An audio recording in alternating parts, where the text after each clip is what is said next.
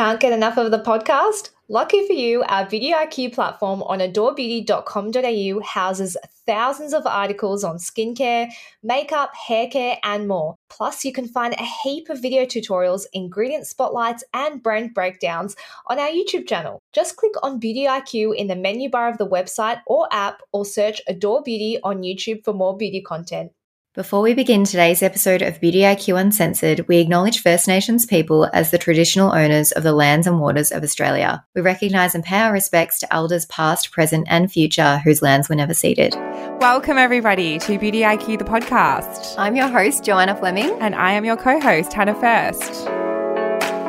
So our producer has sent us an article from Nine News. I've already seen this all over TikTok. Oh, it's all over TikTok. I love that you find everything on TikTok first. So was the video of there was a flight and someone got diarrhea and was hooing all over the plane. There was a Delta flight that had to get diverted back. Yes. To its original destination. I think it was only a couple of hours into the flight because someone, quote the pilot, said that there is diarrhea all over the plane. So this person, I saw a video of it on TikTok, and obviously this person, and I feel so sorry for them because this would be the most embarrassing thing you would ever go through. TikTok's ruined your ability to have any privacy. Luckily, this person's not in the video, so you don't see them, but you see the aisle, which is shot from the other side of the aisle, and you can still see the poo on the floor. Oh, my God. Obviously, it's a biohazard, so they had to turn the plane around because that would have stank. And also, you don't know what kind of bacteria is in that person's poo. Oh, my God. I feel really bad for this person. I'm assuming they have something like toileting issues because, you know, if it was just me, I would have tried to hold it. Don't you think that sounds like someone, though, that, like, I feel like someone that had a pre-existing condition would know maybe. Yeah. But if it just happened, like, I've heard of cases of food poisoning. Someone that I had heard was trying clothes on in Mexico in a change room and actually like completely shut all over the clothes. Oh my God. I think in that case, like if it just happens, it happens. It just comes out. Yeah. From food poisoning. Yeah. I did think to myself, maybe they were walking down the aisle towards the toilet and they just trusted a fart too much. And they were trying to crop dust the fart down the aisle as they went. And then they've actually not realised that they've like followed through, and it's obviously resulted in a lot of diarrhea in the cabin. I wonder how many flights have been turned around because of diarrhea. I reckon there would be at least a few. There'd be a few. But following this, I think because I watched so many TikToks on this particular story, I then got served another one that was an Air Canada flight where they were going from, I think it was Vegas to Montreal, and these two, it was a full flight, and these two people get on the flight and they're like, oh my God, it stinks. Like it smells like vomit. Like it's disgusting. And the seat butt was wet. And then they realised that, like, looking closer at the floor and the seat, there was still like leftover vomit residue. And so then they like complained to the airline staff and they were kicked off their flight. Oh my God. Yeah, they were the ones kicked off. Like they were removed from the flight for complaining about the vomit, but then they were given like a blanket to put over the seat. But I could never, like if I knew there was vomit underneath me, a blanket is not going to make me sit there for the whole flight. There's no way. Even without vomit there, I get my wet ones out and I wipe down all the seat and the tray table and the side things that you pull down. Like I'm next level on flights with hygiene and sanitize my hands like every half an hour. I just could never with vomit. I have vomited on a flight in the bathroom. It's so gross. Yeah. Trying to vomit into that toilet. Oh, it would be. It's making me feel a bit queasy just thinking about it. Sorry to anyone that has emetophobia. What? It's like a phobia of vomiting. Okay. Yeah, sorry to anyone that has it. We should have given you a trigger warning. I mean, they do, if they've listened to this podcast before, they know what we talk about in true. cringies. True. Yeah. Oh, and also, if you have a phobia to tonsils, also don't keep listening because that, Joe, tell the people what's on the episode. So as you mentioned, on today's episode, we're talking to Dr. Lucinda about tonsils, and then I'm going to talk you through how to save some money in your skincare routine before we do our products we didn't know we needed. Today we have Dr. Lucinda back with us. Welcome back. Hello, everyone. And nice to see you back here as well, Joanna. It's been a little break without you. Thank you. Yeah, I missed all of your advice while I was away. I needed you a few times, especially when I was medicating myself with GastroStop, which I could have done with some Dr. Lucinda advice. But that's okay. That's not what we're talking about today for once. We're talking about tonsils. So I'm really interested in this topic because I went through a phase where I was getting tonsillitis all the time, and every time I went overseas I was getting tonsillitis, and I actually took antibiotics with me overseas because I was like, surely I'm going to get tonsillitis at some point, but I didn't, luckily. So I want to understand what actually is the purpose of our tonsils. Are they just there to get infected and really hurt our throats? Or like, what's the go? What do they do? So basically your tonsils are made up of similar tissue to that of your lymph nodes, and they're covered by this pink soft tissue called mucosa. And they basically work as part of your body's immune system to protect your body from infection entering either from the mouth or the nose area, basically. Well, so there is a barrier. Okay. For you, it seems like the opposite. Yeah. Well, I feel like we're going to get into that later with some of our other questions as to what happens when you have them taken out. I actually wrote this question down because I was Googling, I think I was getting like inflamed tonsils all the time, and I was in like a rabbit hole of like tonsils online. And this thing called tonsil stones came up, and I was like, what's that? Have you seen them on TikTok, Hannah? No, I don't really go on TikTok, so I don't know what do they show them on TikTok? Yes, they show people get them out. Oh my. With like Q-tips. Okay, let's hear. What is a tonsil stone, and like what are they? How to prevent them? Okay, well, tonsil stones are basically formed in the crypts of your tonsils. So not everyone has those kind of crypts, but they're kind of like these gaps that can form little holes and sometimes little channels through them. And they're basically made up of debris from surrounding dead cells, bacteria, some food, mucus, and saliva. And basically what happens if they're sort of stuck there, they sort of trap minerals such as calcium salts as well, and they just gradually get harder and form stones in time. But apparently, interestingly enough, they're actually thought to improve your immune system by blocking bacteria and viruses from entering the body. Can they give you bad breath though? Yes. Not always. Yeah, but they definitely can be a culprit for that. They're not usually sore, but sometimes they can be a little bit sore or uncomfortable. And in relation to preventing tonsil stones, good oral hygiene is a really big stepping stone in this. So, for example, making sure that you do brush your teeth twice a day, and perhaps also after meals as well as daily flossing. You can consider using a tongue scraper because people say that, this helps get rid of the gunk and the germs that might contribute to stone forming. And then when it comes to mouthwash, so mouthwash can be considered, but it's important to avoid alcohol-based or antibacterial ones because they actually disrupt the oral microbiome, which can dry out your mouth. And the alcohol-based ones specifically can actually lead to increased bacterial growth in your oral cavity and the tonsils. So it's kind of best to stick to mouthwashes that aren't containing those things, or even just sort of saltwater solutions.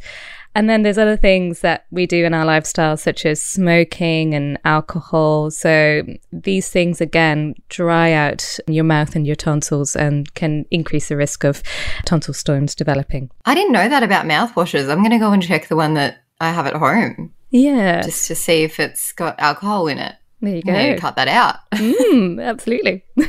I can't believe people on TikTok are showing this. Yeah. And people seem to have a lot of them too. It made me go and look down my throat because I was like, what if I have these lingering there and I don't realize? Some people are really prone to having quite a few of them. And I think it's more so if you've got really big, deep crypts in your tonsils themselves. And so, you'll see people pushing them with a Q-tip or trying to get a syringe, which might have a blunt needle at the end, and really squirting some water at the back of the throat to try and get them out. So yeah, it can be a right pain for some people for sure. If you're interested in this, I do recommend looking up tonsil stones on TikTok, but do not do, if you've got a weak stomach, don't even do it. No, I'm not going to. Yeah, it's not great. Now, I mentioned before, Dr. Lucinda, that I used to get tonsillitis a fair bit. Why are some of us so prone to tonsillitis and others aren't? Well, Other than if you've got these big sort of tonsil crypts or, if you've had radiation treatment to that area in the past, it's actually a bit of a mystery. So some more recent research is suggesting that you may develop a potential resistance to antibiotics with these specific bacteria. And then sometimes it's interesting because we were told, years and years ago, there was absolutely no genetic component. But now they're wondering whether or not there might be a genetic component involved where there might be an insufficient immune response to these specific bacteria that cause tonsillitis. So do you know if you've had a family history of tonsillitis as well? No. Okay. Not that I know of. Other than that, it is genuinely still in the mystery bag. And so we're not quite sure, but there's those recent bits of research and there's a lot more research going into it as well. And how many bouts of tonsillitis do you need for a doctor to recommend that you have your tonsils out? Realistically, it's about 7 infections in a year. Okay. Or 5 infections per year over 2 years, or 3 infections per year over 3 consecutive years. Okay. Or like if you're a kid and you've missed more than 2 weeks from school for it. Right. And the reason for that is that, there's pros and cons of doing any kind of procedures. So removing tonsils, is a big procedure to have and doesn't come without risks as well. So it has to have a dramatic impact on your life to really warrant sort of removing, you could say, an important part of your immune system, if that makes sense. And if you do get them removed, are you then more likely to get other kinds of infections or viruses if there are no tonsils there? So it's a very, very interesting question. And originally, it wasn't thought to be linked to anything like that. But again, more research is showing us that you can have an increased risk of developing upper respiratory tract diseases, including even things like asthma, influenza, pneumonia, chronic obstructive pulmonary disorder, otherwise known as COPD, and other sort of conditions like chronic bronchitis and emphysema, which is sort of inflammation of the lungs. So there can be an increased risk, and that's sort of later down the track. So it is a really interesting all of the research getting done into this now. And again, this is something that is having more and more research put into it. And they wonder whether or not it's related to a potential alteration of a specific immune cell that then reduces after having your tonsils removed. But again, more research is awaited on that. Do you think it was because it was something that was more popular in the past and then it's no longer popular? So are they just sort of finding out now?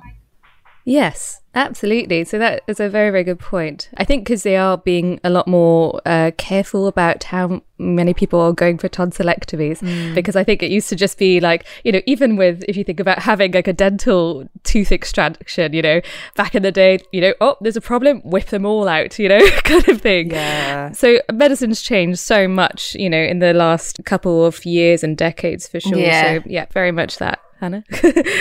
Putting aside the immune side of tonsils, is there a link between tonsils and like sleep-related breathing issues? Are they related to sleep apnea? I don't know why I thought that, but I feel like they are. Yeah, that's actually really good logical judgment there. If you can imagine, so your tonsils are situated at the back of your throat, and if they're enlarged, they're going to alter the way in which you can breathe. Yeah. And you get those people where sometimes at a normal point where they haven't got any inflammation or infection, the tonsils are very close to almost touching each other. And so those people, as soon as you lie down, your actual airway gets more compressed anyways. And so that's going to make you at increased risk of breathing problems whilst you're sleeping. Absolutely. So increased risk of sleep apnea for sure with that. Thanks for joining us again, Dr. Lucinda. That was very helpful as always. Oh, pleasure. Thanks for having me on. Saving money in your skincare routine, Hannah, I feel like we've spoken about this on a few occasions, but I think it's particularly important now that it is just ridiculously expensive to just even be alive. So we've spoken before about, saving money on your cleanser and moisturizer, which I will reiterate is a really good way to save money in your skincare routine by using a cheaper cleanser that's only on your face for a short period of time, and also a cheaper moisturizer, because there's some really good affordable moisturizers out there. 2 of my current faves are the Bioderma Sensor Biodefensive and the Ordinary's Natural Moisturizing Factors plus Phytoceramides. I'll put in Viviology Ceramide. Yeah, Viviology Ceramide moisturizer. Yeah, that's 45, I think. And they've got a big one now as well. They've got a big boy. So that's the first thing I would say is more affordable cleanser, more affordable moisturizer. Spend your money on your active serums. I'm obviously a bit of a cosmeceutical snob and I prefer to buy cosmeceutical brands, but it's a long-term investment in your skin. So if you're using high quality, potent serums, you're going to get better results on your skin and require less treatment down the path, if that makes sense. So for example, if you're using a really good vitamin C now to prevent pigmentation, you're probably not going to have to look into laser treatment in 10 years' time because you've got pigmentation that's gotten out of control. Also, on that note, SPF is an investment in your skincare routine as well. So using an SPF every single day is obviously very important. Our audience already know that though, so I'm not even going to go down that rabbit hole. I will say on that point of the prevention of the pigmentation, I think that because when I first started Adore, my pigmentation was out of control. And now because I use good quality skincare so regularly, like I don't find to have any problems now with pigmentation or like visible, like the melasma, like everything. It kind of just keeps my skin so then I don't have to get skin treatments. Yes, exactly. To then correct or like chemical peels because like I'm already doing the work at home. Yeah, exactly. So you'll save money in the long term, but it's not going to be cheap in the short term. Yeah. So you've got to decide what you're willing to spend, and everyone's going to be different. Some people are going to be willing to buy SkinCeuticals C for a week every 3 months. Others might look at something more like Viviology price point, and that's fine. You need to review your skincare collection for double ups. Something I see all the time performing skin consults is clients having 2 or 3 products that are basically the same thing. You need to understand what your products are doing and what ingredients are in your products before you start buying other stuff that you're being influenced to buy by someone on TikTok or your friend has it and said it was really good. If you've already got a salicylic acid product in your routine and you go and buy another one, you're on the road to barrier impairment and you're also wasting money. So understand what ingredients are in your products and what they're there for and what they do to your skin so that you can better understand what needs to be in your routine and what doesn't need to be. I always see people with like multiple vitamin Bs and hyaluronic acids because they don't realize that their really good vitamin B serum that they're spending a fair bit of money on also has hyaluronic acid in it. So they don't need a separate one. If they're using that one twice a day, they don't need a separate hyaluronic acid on top of it. So there's lots of different ways that you can save money there, and it could be worth having a consultation with a dermal therapist as well just to figure out what's actually necessary in your routine and where you might be able to drop a couple of products out. And then the other thing that I wanted to mention was nurturing your barrier. So avoiding ultra drying ingredients, not overdoing it with abrasive products and treatments. Microdermabrasion is a really good example of that. I just see so many people impair their barrier from that. And keeping your skin well hydrated, that should ensure that your barrier is functioning as it should be. So when your barrier is keeping the good stuff in and the bad stuff out, your skin's going to be in a much better condition. It's going to respond to your products a lot better. You're going to have less concerns popping up. And when you do have an impaired barrier, you might be red, flaky, sensitized, all these different things that are going to make you want to go and shop for skincare because you're trying to fix a problem. And when there's no problems there because your barrier is functioning as it should be, you're not spending as much on skincare. So I feel like there's some hidden ways that you may be able to save money on your skincare. I've got one. Get a job at Adore and then you'll get 40% off like me. Yes, exactly. Always look out for discounts. Well, I was going to say if you're on the Adore email list, that's a really good way because you'll always know when things are on sale or we've got Click Frenzy or whatever's running. Exactly. You'll know. Yeah. Or you've got a goodie bag and then you can try a product and make sure you actually like it before you buy it. I feel like sampling is really good for that, and trying samples is a great way to not waste money on products because the amount of products I've tried myself that I used 3 times and I'm like, I just don't like this. I don't like the texture or I don't like the finish on my skin. I'm not going to continue using it and I'll give it to someone else. But that's like wastage. And if I was buying that product myself, I'd be more inclined to want to finish it to the end. But if it's not right for me, I don't want to continue using that. And then do you also think that people buy so many different serums that they could pair, like if they're trying to save money on not having so many ingredients, like what would you say the top, if they could only buy 2 serums, what would they buy? Oh, that's hard because it does depend on their skin type and their concerns. Like ingredient? Niacinamide. Yeah. Can I say on the niacinamide front, because this happened while you were away, I was trying this new SkinCeuticals. It's got niacinamide in it. And I was like actually blown away because I wasn't using anything else. I was just really using that for like probably like a week. And I was like, oh my God, my pores, like smooth, like reduce the appearance of my pores. I couldn't believe how effective. I mean, it was SkinCeuticals, but I actually was shocked. Yeah. It really is just one of those ingredients. Everyone talks about how effective vitamin C and retinol is, but niacinamide has so many benefits. Yeah. Like it regulates oil production. It helps with radiance. It helps with hydration. It helps with the barrier. Like all these different things it helps to support. And I feel like it can really transform a skin. If you've never used any actives before and you've just had like a basic cleanser or moisturizer, a niacinamide is just a great entry point for anyone. And it's going to be suitable for all skin types and all concerns, unless you're allergic to it. And then you're probably going to have a problem. And then after niacinamide, I'd obviously have to say retinol. Yeah, I was going to say vitamin A. Yeah.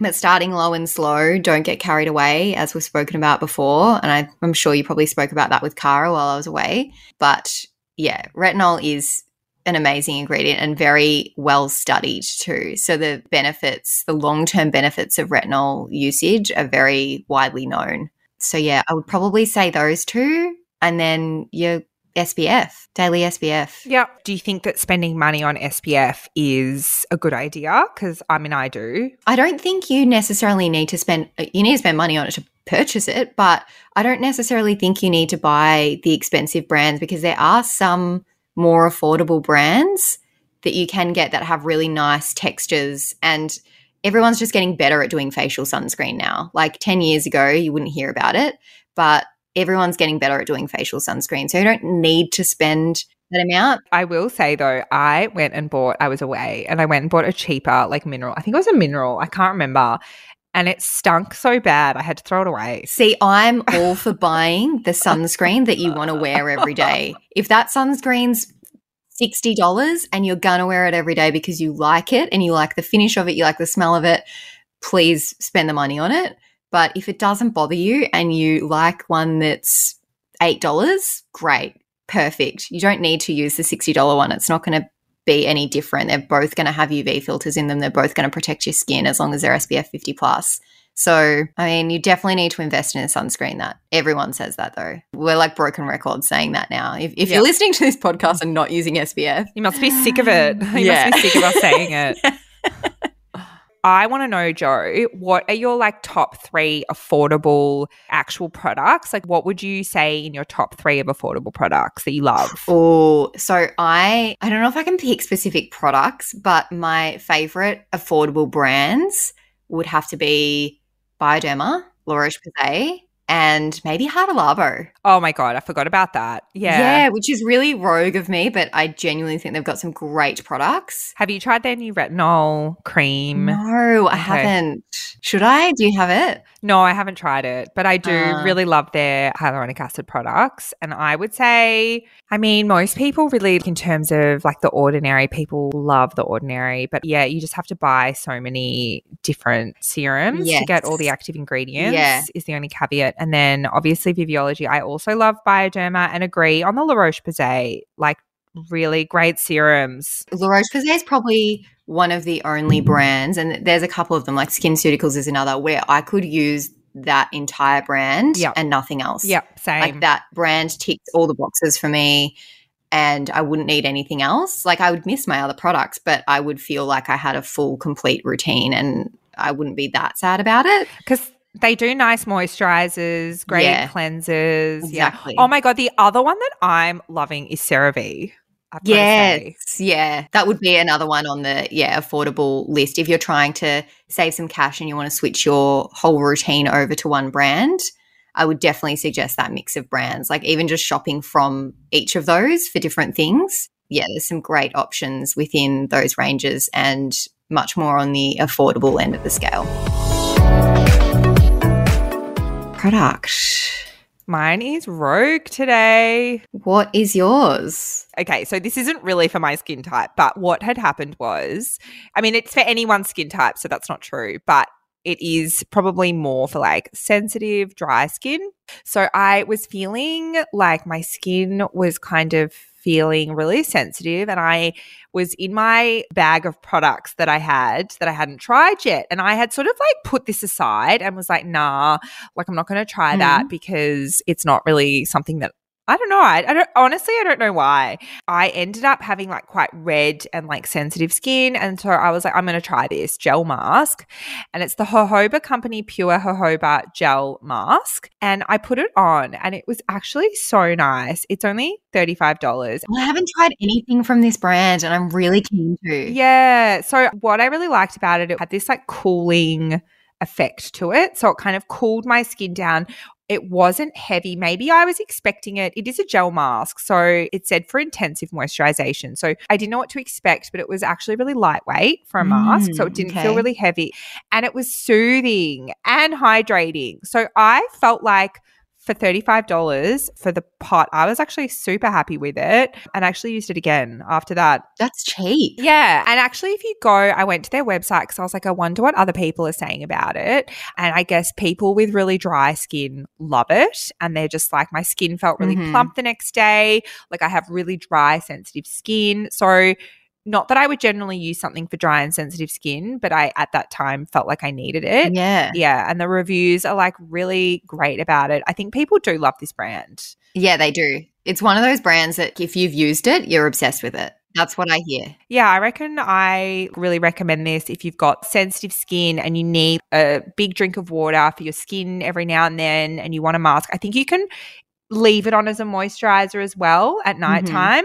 Yeah, I loved it. I was really pleasantly surprised. I really need to try that brand because Sadaf always raves about it. I need to see what the fuss is about. It didn't launch that long ago on Adore, did it? No, it was maybe like maybe 6 months ago now, maybe less. Yeah, but I think it's already pretty popular, so it must be good. My product today is one that I mentioned, I think it was last week's episode in my hair care lineup for while I was away. I took the Virtue Healing Oil, which is 50 mils. It's $64, so it's definitely on the more pricey end of the spectrum, but it comes in a pretty small bottle. So the reason that I took it, as I said, was because my Kerastase Elixirol Team bottle was just too big to fit in my plastic Ziploc bag. So I took this. I've used Virtue's recovery shampoo for many years and I absolutely love it. I always recommend it to people with damaged hair if they're like, oh, my hair's really dry or my hair's just like not reacting with any shampoos, like it's not responding well to any shampoos. I'm like, get the recovery shampoo, is the best because it's got this alpha keratin 60 KU protein in it. All their products do. This oil in particular, though, smells so good. So does their 6-in-1 styler. I absolutely love the smell of these products. Shampoo smells like caramel, like chocolate caramel, but this oil is particularly beautiful and it's really lightweight and the packaging's really good because it's only got a tiny little hole at the top. So you don't pour like a heap of oil into your hands. You just kind of shake the bottle and you'd get a few drops out. So you don't waste a heap of product either, which is really good for a product that's that expensive. You don't want to be wasting it. So it repairs, it strengthens and protects the hair. And I used it in both wet and dry hair. And to slick my hair back, I would put it in my hair before I went in the pool. Yeah, I just used it for anything really, but it just kept my hair in such good condition. My hair was completely like perfect when I got back. No dryness, no real changes to color. It was great. So I think this had a lot to do with it. Yeah, I feel like I've heard Sadaf talk about this a lot and I really want to try it. Yeah, it's got a lot of 5-star reviews, so not surprising because I really, really enjoyed it and will continue to use it. It's also got vitamin E and Tahitian gardenia extract and Kalahari melon seed oil, which I can't tell you what any of those do, but it says it's fragrance with nurturing, creamy coconut, refreshing yuzu and warm woods. So if that tells you anything about the kind of smell of this product, oh, it's just heavenly. It stays in your hair as well. You know, when it lingers and you can smell it as you're like walking around. Yeah, I love that. So I definitely recommend this product, but it is a little bit pricey, so it might need to go on the wish list. So, Joanna, there was a Facebook group comment that I read and I was a bit late to it. So I didn't actually reply to them saying ha because I felt like I was like 8 days late, but I'm going to ha now on the podcast. So Yeah. Someone said, I was wondering how my Christopher Barnes scalp scrub was dwindling down so quickly because I only use it once a fortnight. My husband shows me in the shower tonight the really nice foot scrub he has been helping himself to. I'm horrified, and I was going to look at how much this foot scrub is. It's $71. I know. For the cleansing scrub for the scalp. Can you imagine? The audacity of some men, honestly, to not even read the packaging and see that that was not for his feet. And also, I'm sorry, something that smells that good is not going to be for your feet. I'm trying to think of like an example of something like my boyfriend's done that's on par with that. I think that he probably, I'm trying to think, he's probably used a cleanser as a body moisturizer, I'm sure, but hasn't told me. Have you got any examples? No. So my boyfriend won't use anything without instruction. So he knows not to touch anything that he's not allowed to. So he will specifically ask like, oh, if he's run out of shampoo, he'll be like, which one in the shower can I use? Because he knows that there's special ones that he's not allowed to touch. So yeah, he follows the rules, which is good. You can't have them going rogue. Wait, I did have an example. It's just popped out of my head. He was using my Alpha H. I think I've said this, the Alpha H, like really nice face oil as a beard oil. Oh, yeah. Yeah. He used up the whole thing. Fine. Yeah. That's not really okay. Yeah. Leave some for the rest of us. So I did find him another facial oil, and so he's still using that. Okay. But maybe that's why I don't get pash rash, because he's got such a nice like Alpha H. It probably oil. helped you. Yeah, 100%. Yeah. And then someone else commented on this post, that's not as bad as my husband. Bought myself a nail cleaning brush for my hands, only to find a couple of weeks later my husband is using it for his toenails. It's his cleaning brush now. I could go on a whole spiel about men, but I won't right now. Now's not the time, but yeah. I'm actually surprised he's using a brush to clean his toes. Like that's a win. That's a win that he's actually like, I love that they've got such good foot hygiene. Like both these guys are like great with foot hygiene. They're creative. They're creative is all I'll say. But it's the fact that these things appear in the bathroom or the shower and they just go, oh, that's for me. Yeah. No, it's not. It was never for you. Stay away from it. Unless you've been told it's for you, stay away is my motto. Also, while we've got you, we would love for you to support us by voting for us in the Listener's Choice category in the Australian Podcast Awards. You'll just need to go to australianpodcastawards.com/voting and vote for Beauty IQ Uncensored before the 7th of November 2023. See you next week. See you next week. Thanks, everyone, for joining us today. Don't forget to subscribe and tell your friends. It helps other people to discover us. And also, we really want to know what you thought about this podcast. So if you can leave us a review, that would be much appreciated.